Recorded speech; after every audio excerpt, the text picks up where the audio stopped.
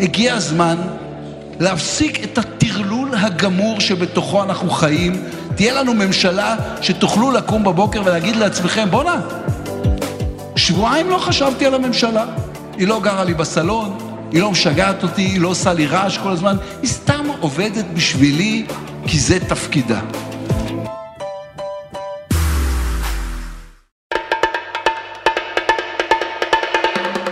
It's Election Overdose number 11, recorded on March the 11th, 2021, which means that when you hear this episode over the weekend, there are only 10 days left until E-Day. I'm Anshel Pfeffer, and if, like me, you've been hoping for some kind of enlightenment from the polls, any indication of where Israel's heading, you'll be as clueless as ever, because the polls are barely budging, and the main conclusion from them is yet more deadlock, and growing prospects for, dare we say it, a fifth election in a few months. Personally, I blame my co-host Dalia Scheindlin. That should be Dr. Dalia Scheindlin, who, as our resident pollster, is going to have to carry the can for her colleagues.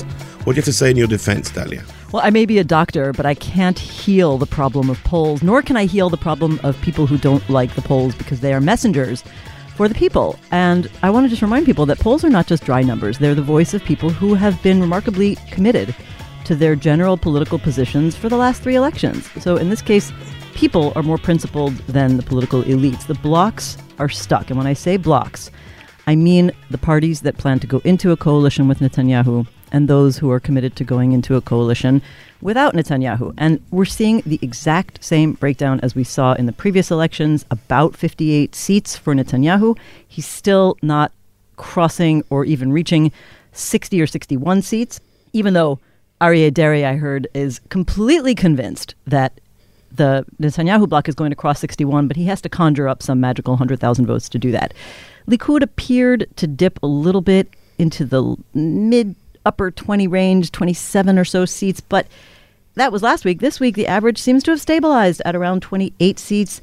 There's interesting kind of jockeying going on the right. In 5 of the last 7 polls, Naftali Bennett's Yamina party has tied or even surpassed New Hope, Gideon Sa'ar's party, and that one, which was the great white hope of the anti-Bibi right, is drifting down now to the 10-seat range. And that reminds me very much of the last party to break away from Likud, which was Kulanu. And we had Rachel Azaria on last week, who was a representative of Kulanu.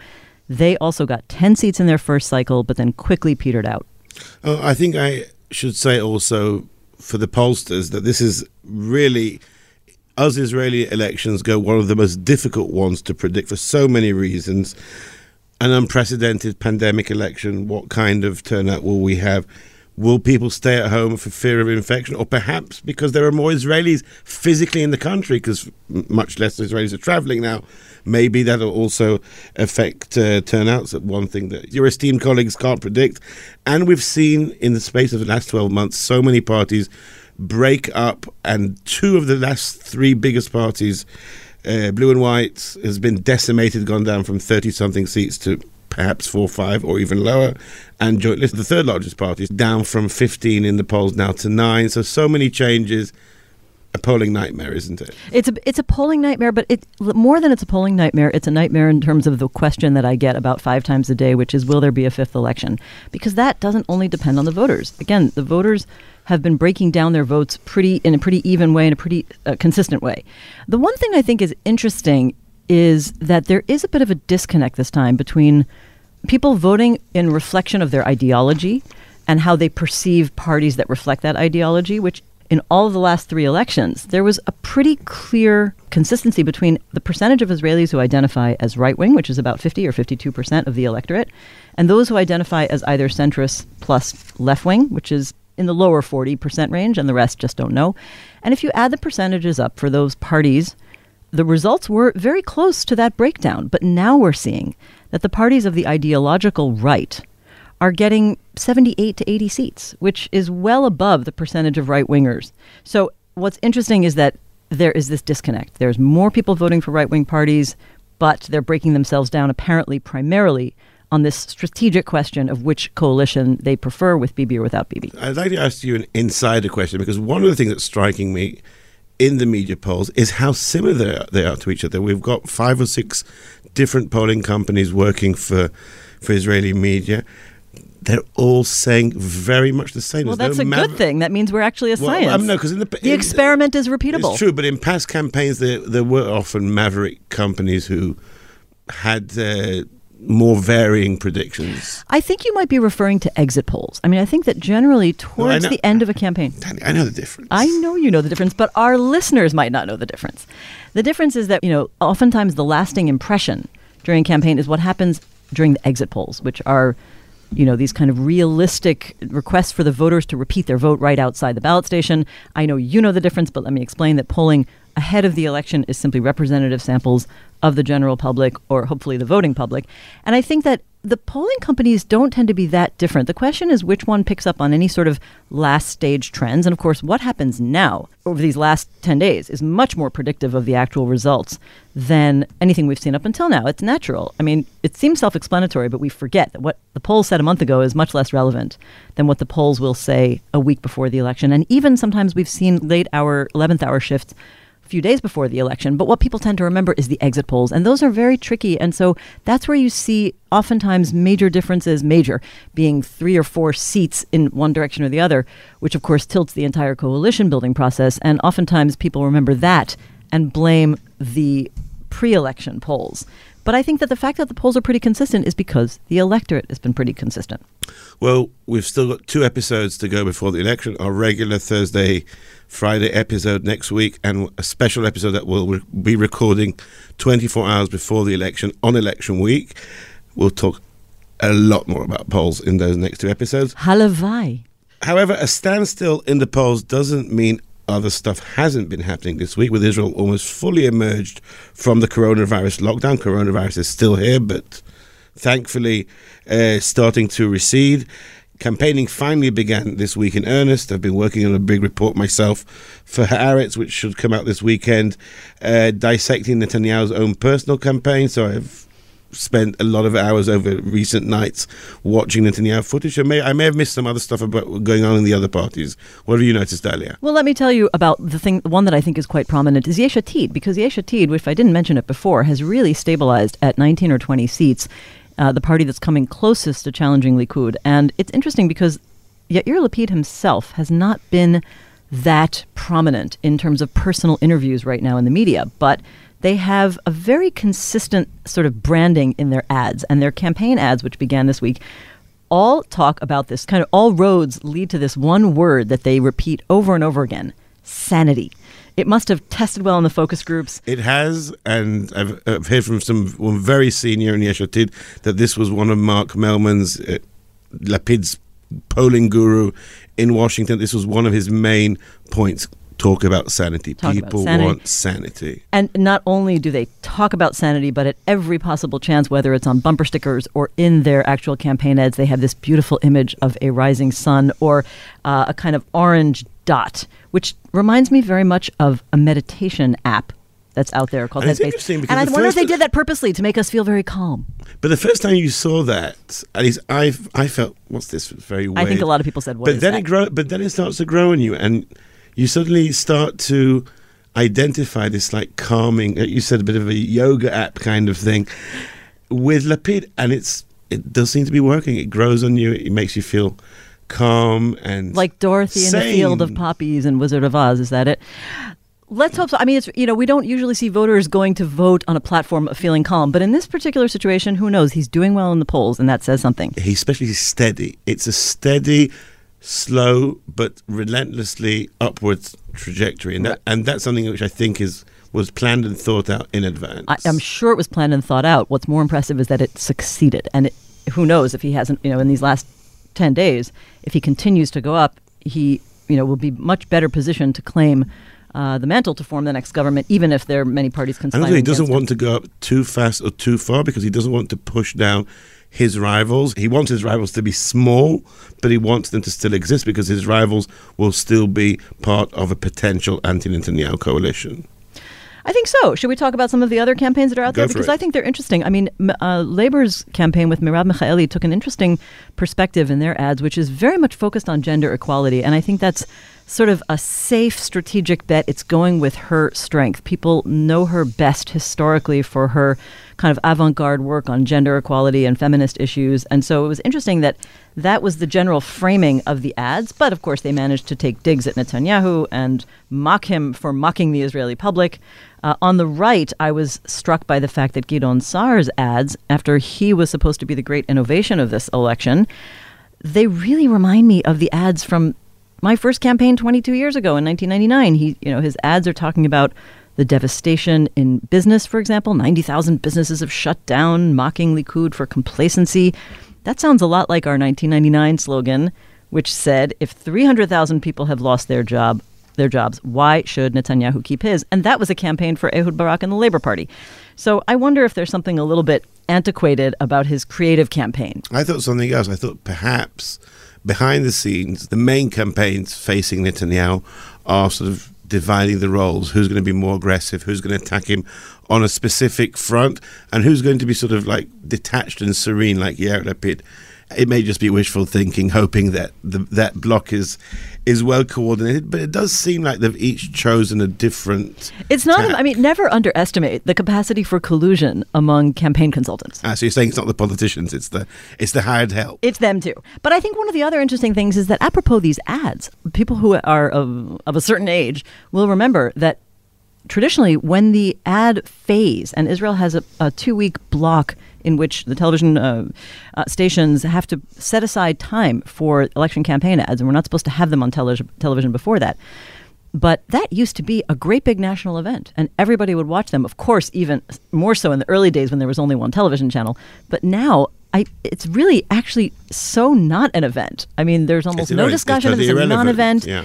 And yet, I'm sure the campaigns, just from my experience, are still investing money and time in producing those ads. Maybe they're not as good quality as they once were, but they're really kind of an anachronism.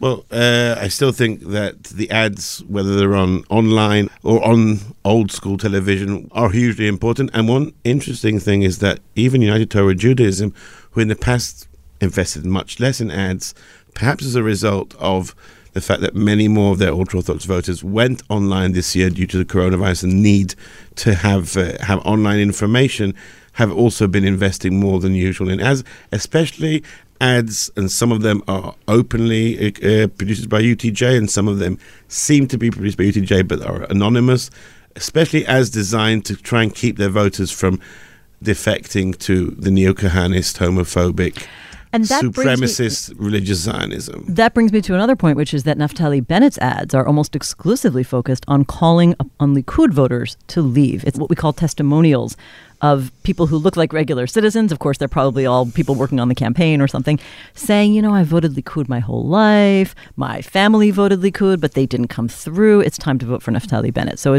the ads are very much focused on these strategic calculations and trying to get voters to defect and all sorts of approaches that have little to do with actual issues.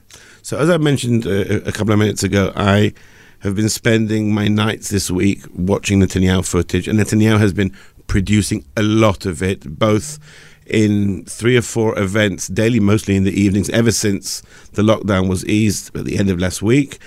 And whenever he's in the car, Topaz Look, his new media director and producer, opens up, takes out whatever, a smartphone or whatever he's using, and starts recording a 30 or 40-minute Q&A session. Topaz Look, who also happens to do a great imitation of Netanyahu. Hello.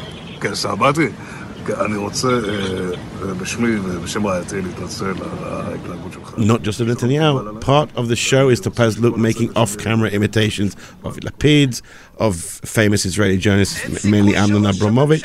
But the real thing that comes through from all these Netanyahu events, whether they're rallies, all these impromptu question and Q&A sessions in the car, is that it's all about Lapid.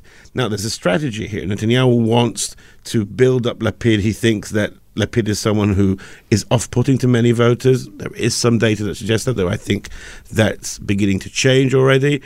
And he wants to sort of convince right-wingers who are thinking of voting for Bennett or for Sa'ar to come back home, because Bennett and Sa'ar, as he says, could collaborate with Lapid. But I think it's also reflecting a certain change in the reading of the map. And this is Lapid's moment, and Netanyahu part from strategy, but part from sensing the fact that that Lapid, after 9 years in politics, has finally become a real challenger.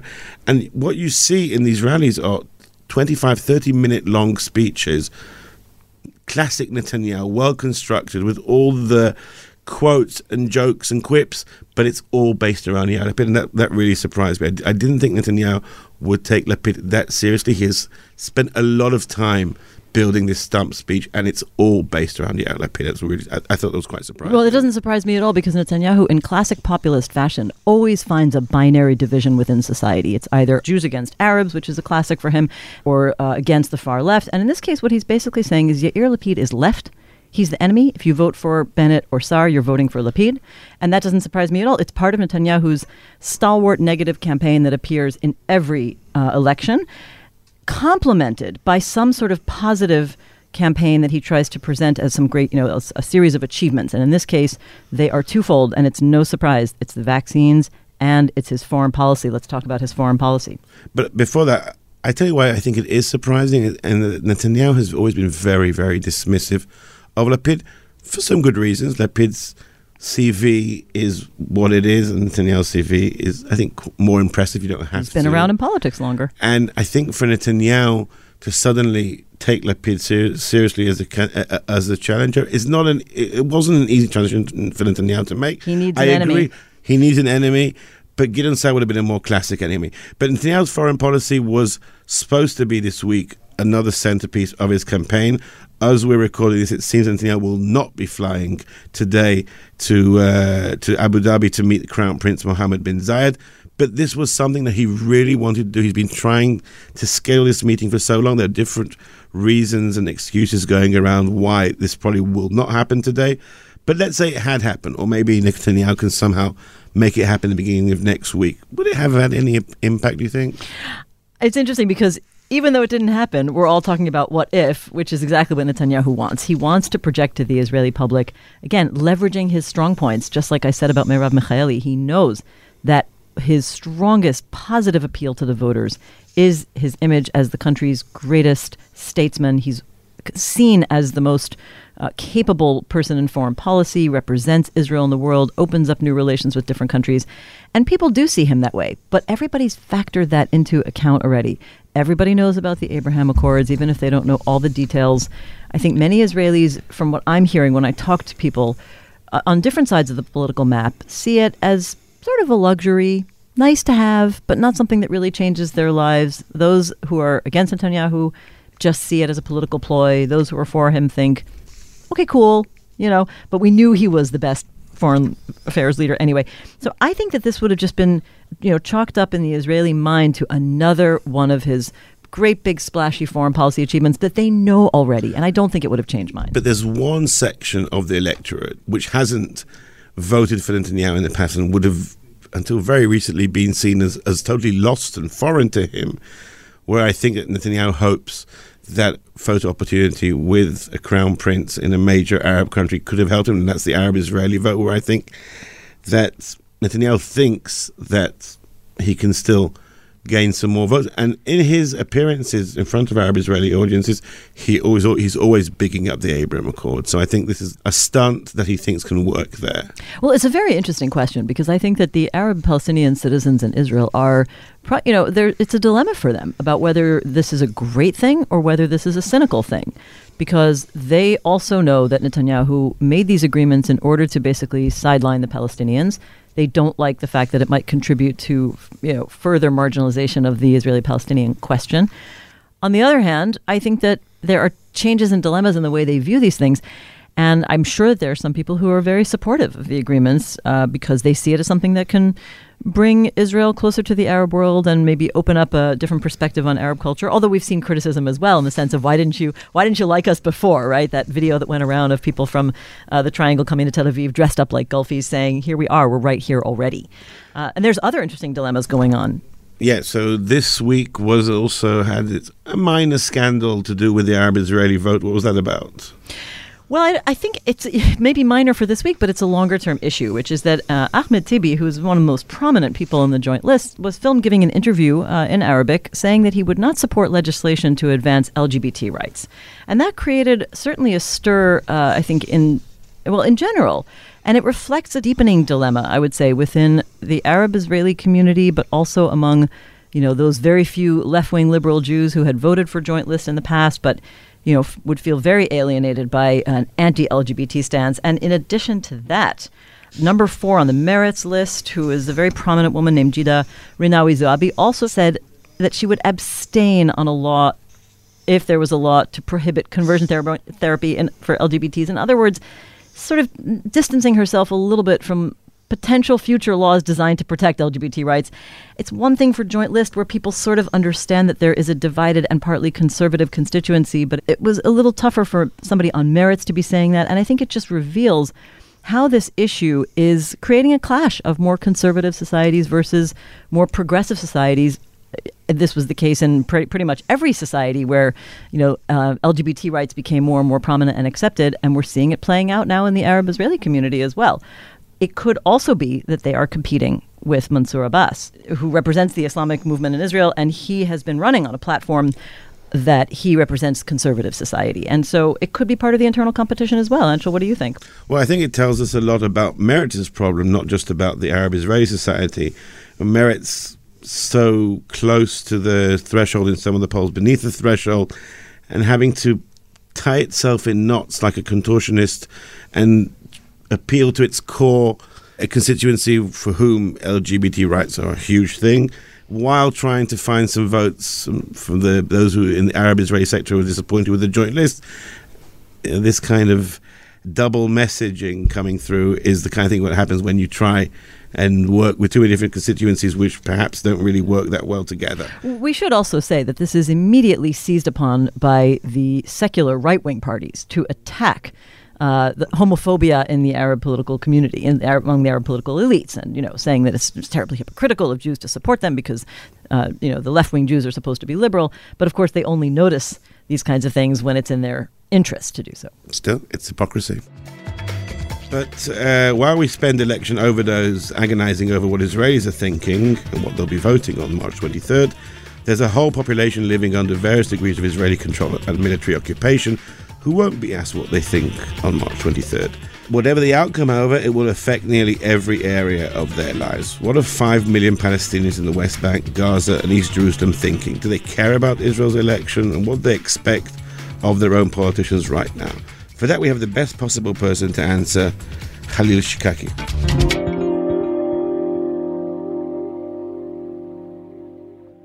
Khalil Shikaki is a professor of political science and director of the Palestinian Center for Policy and Survey Research, regarded by everybody who knows what's good as the best source for polling of Palestinian public opinion. Since 2005, he's been a senior fellow at the Crown Center for Middle East Studies at Brandeis University. He received his PhD in political science from Columbia University in 1985. And from 1996 to 1999, he served as Dean of Scientific Research at Al-Najaf University in Nablus. And in the past, he was a visiting fellow at the Brookings Institution in Washington, D.C. Since 1993, Dr. Shikaki has conducted over 200 polls among Palestinians in the West Bank and the Gaza Strip. And since 2000, dozens of joint polls of Palestinians and Israelis together. Some of those polls were carried out by our very own Dr. Dalia Shendlin. Dr. Shikaki, I'd like to start by asking, according to your polling, how interested are Palestinians right now in the Israeli election? And has that interest waned somewhat over the series of the last 4 consecutive elections? Israeli elections are absolutely critical for the Palestinians, but right now they are absolutely looking elsewhere. They definitely are not showing a great deal of interest because they think the results will be the same as last time. They do not expect to see anything new emerging. Certainly, they understand fully that Israeli elections are fundamental to their well-being or the opposite. Do they think there's any difference in how Palestinians live, their situation, based on which party is in power in Israel? Or do they think all Israeli governments are basically the same in terms of their impact on Palestinian life? You need to distinguish between what most Palestinians think and what the elite thinks. Most Palestinians think that it doesn't really matter who the prime minister is or the coalition is, that essentially Israelis are unwilling to allow Palestinians freedom and independence and to have their own state. Most Palestinians, therefore, see Labor the same as Likud. That is most Palestinians, not all Palestinians. The elite sees significant differences. A right-wing government entirely of the Likud and extremist right-wing and religious groups would be seen as an invitation to confrontation. One that has right-wing and center might be one that is sort of a confrontation avoidance kind of environment. One in which there is a center that maybe some left, along with right, would be one that could do some damage limitations in Israeli-Palestinian relations. What does that mean, damage limitations, in the perspective of those elite? What would they imagine? What does it mean to them? This would allow some limits on settlement construction, for example. The issue of settlements is the most fundamental for Palestinians because it means the difference between a two-state solution or some other solution. So if left and center and right are working together, this would not stop the damage, but it would limit it. This would mean that major settlement expansion would not take place. That is the expectation. Again, this is the elite. This is not the public at large. Still, there is a fourth option, by the way, which is one for engagement. And at this point, I think the elite does not think engagement is feasible with the right. I think the conclusion from previous experiences with Netanyahu is that doesn't work, that you need center and left to work together in Israel to allow for such engagement. So for the elite, of course, it makes a lot of difference what coalition Israel has at any given moment. So one of the more unique features of this election campaign is Netanyahu also trying to appeal to Arab Israeli, to Palestinian Israeli voters, and he himself isn't speaking in Arabic, but quite a lot of the Likud campaign material has been translated, and Netanyahu rhapsodizes about his meetings with young Arab Israelis and how they call him Abu Yair. So has any of this registered across the Green Line in the territories? Of course not. Most Palestinians think that Netanyahu is pure evil, that he is going to annex the West Bank, and as soon as he can, he will be able to. He will do that. That he is basically catering to the interest of the right wing and extreme right wing in Israel. That whatever he is currently doing in terms of statements to Israeli Arabs are simply a gimmick to get some of them to vote for parties that are friendly to him among Israeli Arabs, or to not to vote to the joint list. What portion of Palestinians believe that Israel actually controls their lives, and what do they think the Israeli government actually wants to do regarding the West Bank and Gaza? Well, actually, we just completed a new survey that we have done jointly with B'Tselem, in which we asked them when about... you say we, issues. I'm just going to stop you and say we, you mean you and me. You and me. Yes. Really? Yes, really. Indeed. Okay, it's true. I asked that question on purpose, but I do want to hear this data. Well, the data clearly shows that for the overwhelming majority of Palestinians, when it comes to the West Bank, the perception is Israel is in control.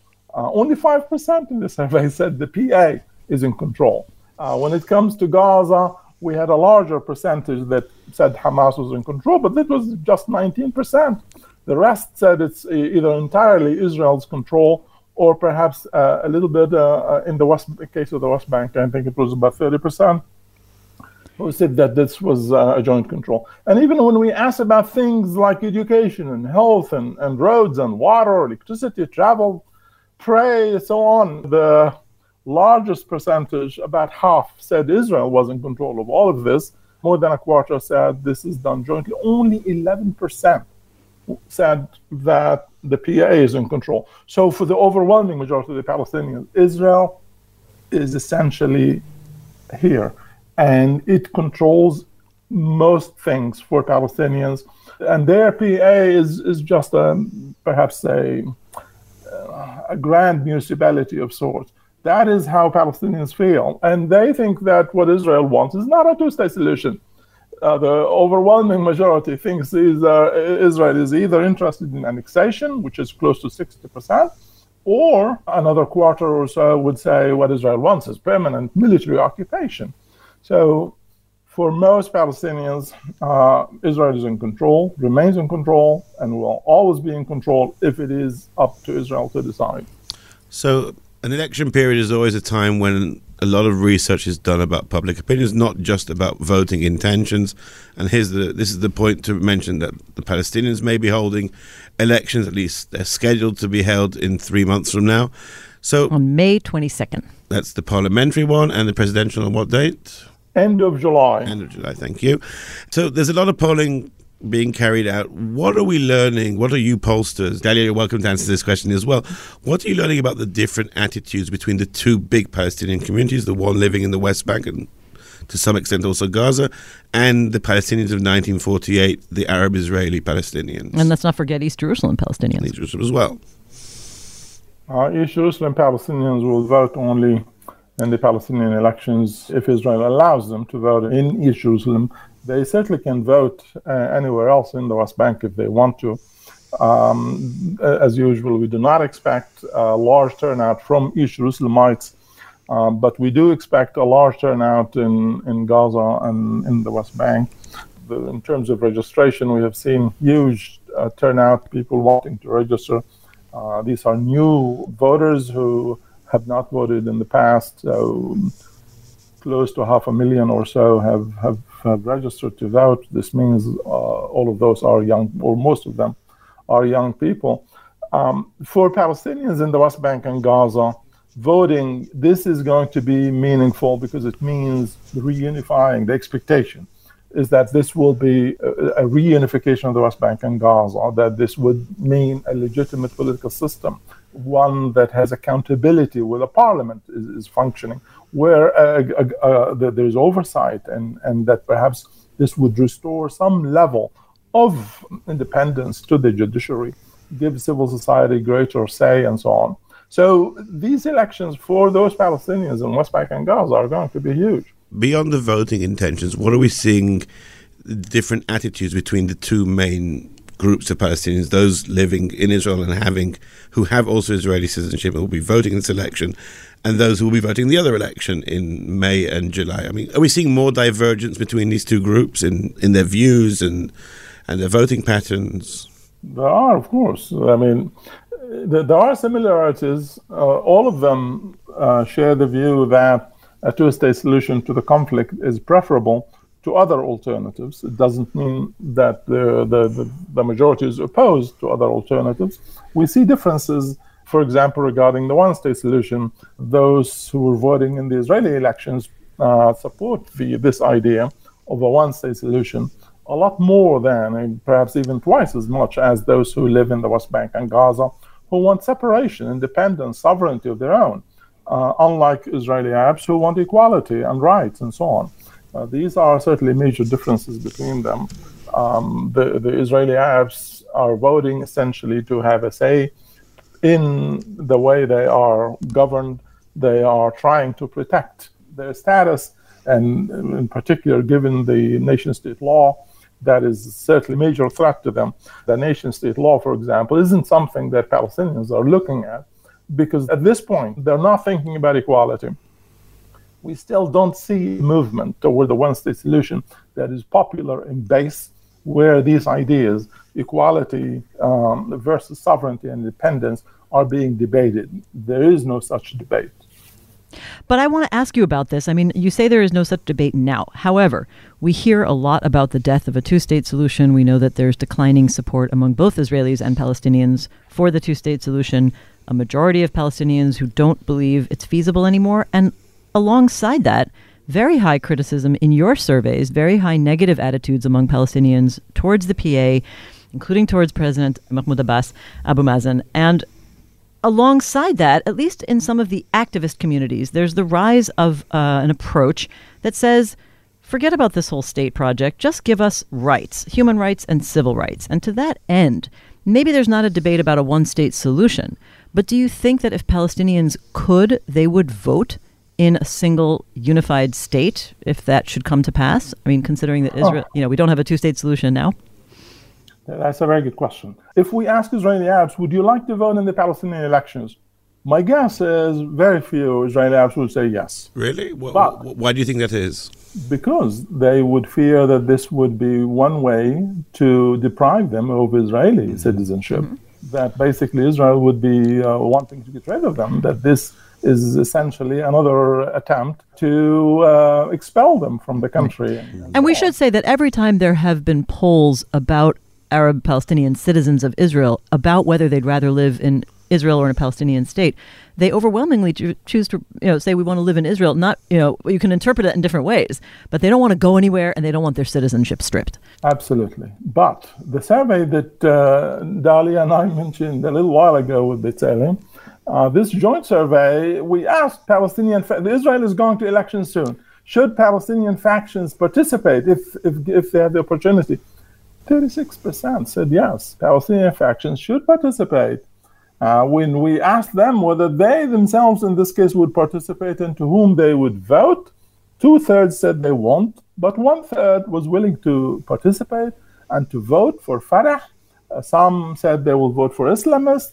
And to the joint list, these were essentially the three groups that received the vote, which essentially means that despite what I said about no discussion about one state versus two state in the current campaigns that we see among Palestinians, there is a great deal of interest among Palestinians in this issue. The idea that Palestinians too would have equal rights, that the two-state solution is dead, as Dalia indicated earlier.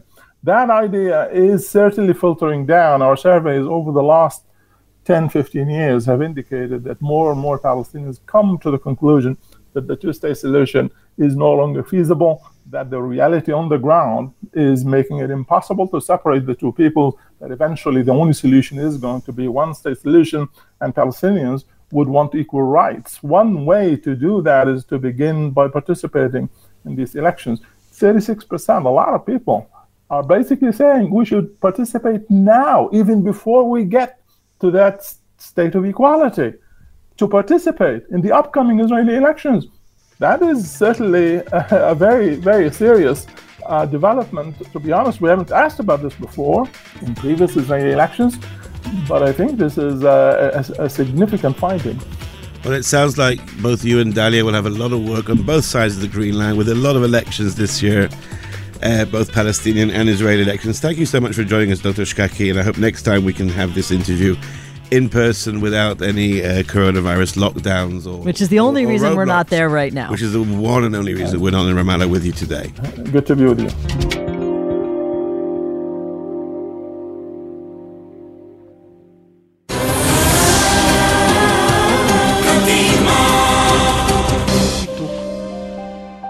This jingle is important for the primary reason that it was just in my head all week. Maybe also because it was International Women's Day recently, and this jingle relates to the last time there was a serious challenge for the spot of prime minister who was a woman.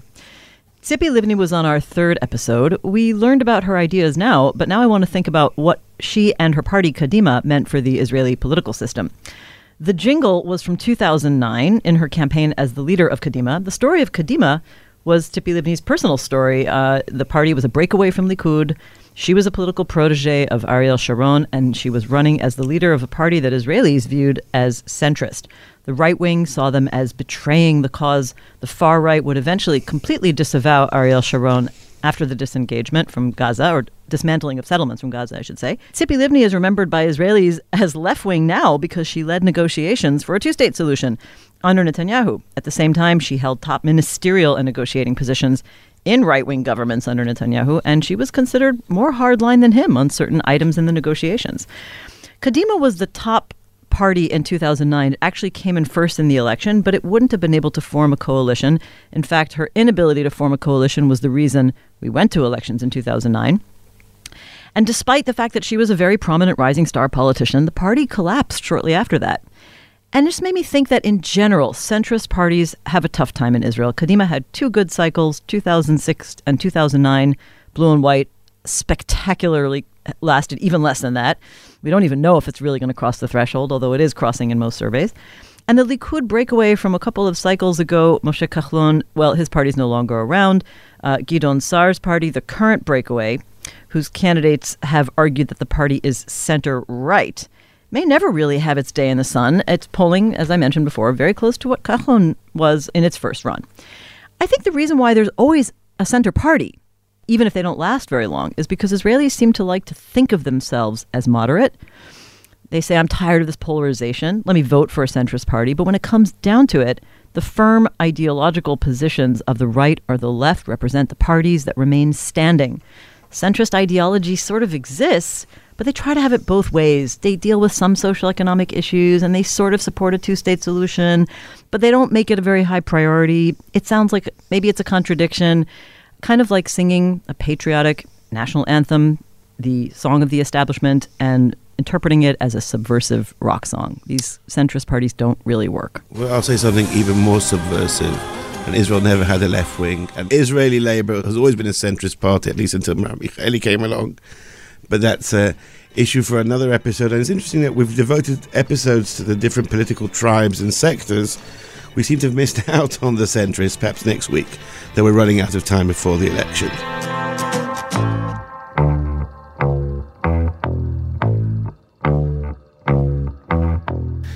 And that's time up for episode 11 of Election Overdose. Join us this time next week as the campaign enters its final straight. Meanwhile, you can hear us on haaretz.com, your destination for all election coverage and much more, or listen to us on all popular podcast providers. I'm Anshel Pfeffer. With me was co-host Dalia Shendlin, our special guest Dr. Halil Shkaki, joined us from Ramallah, and behind the glass we were produced by Yonatan Manevich. If you're listening to us in Israel, we hope you get a chance to get out there and enjoy the post-lockdown spring, long may it last. And wherever you are, have an excellent and safe weekend. Shabbat Shalom from all of us here at Haaretz.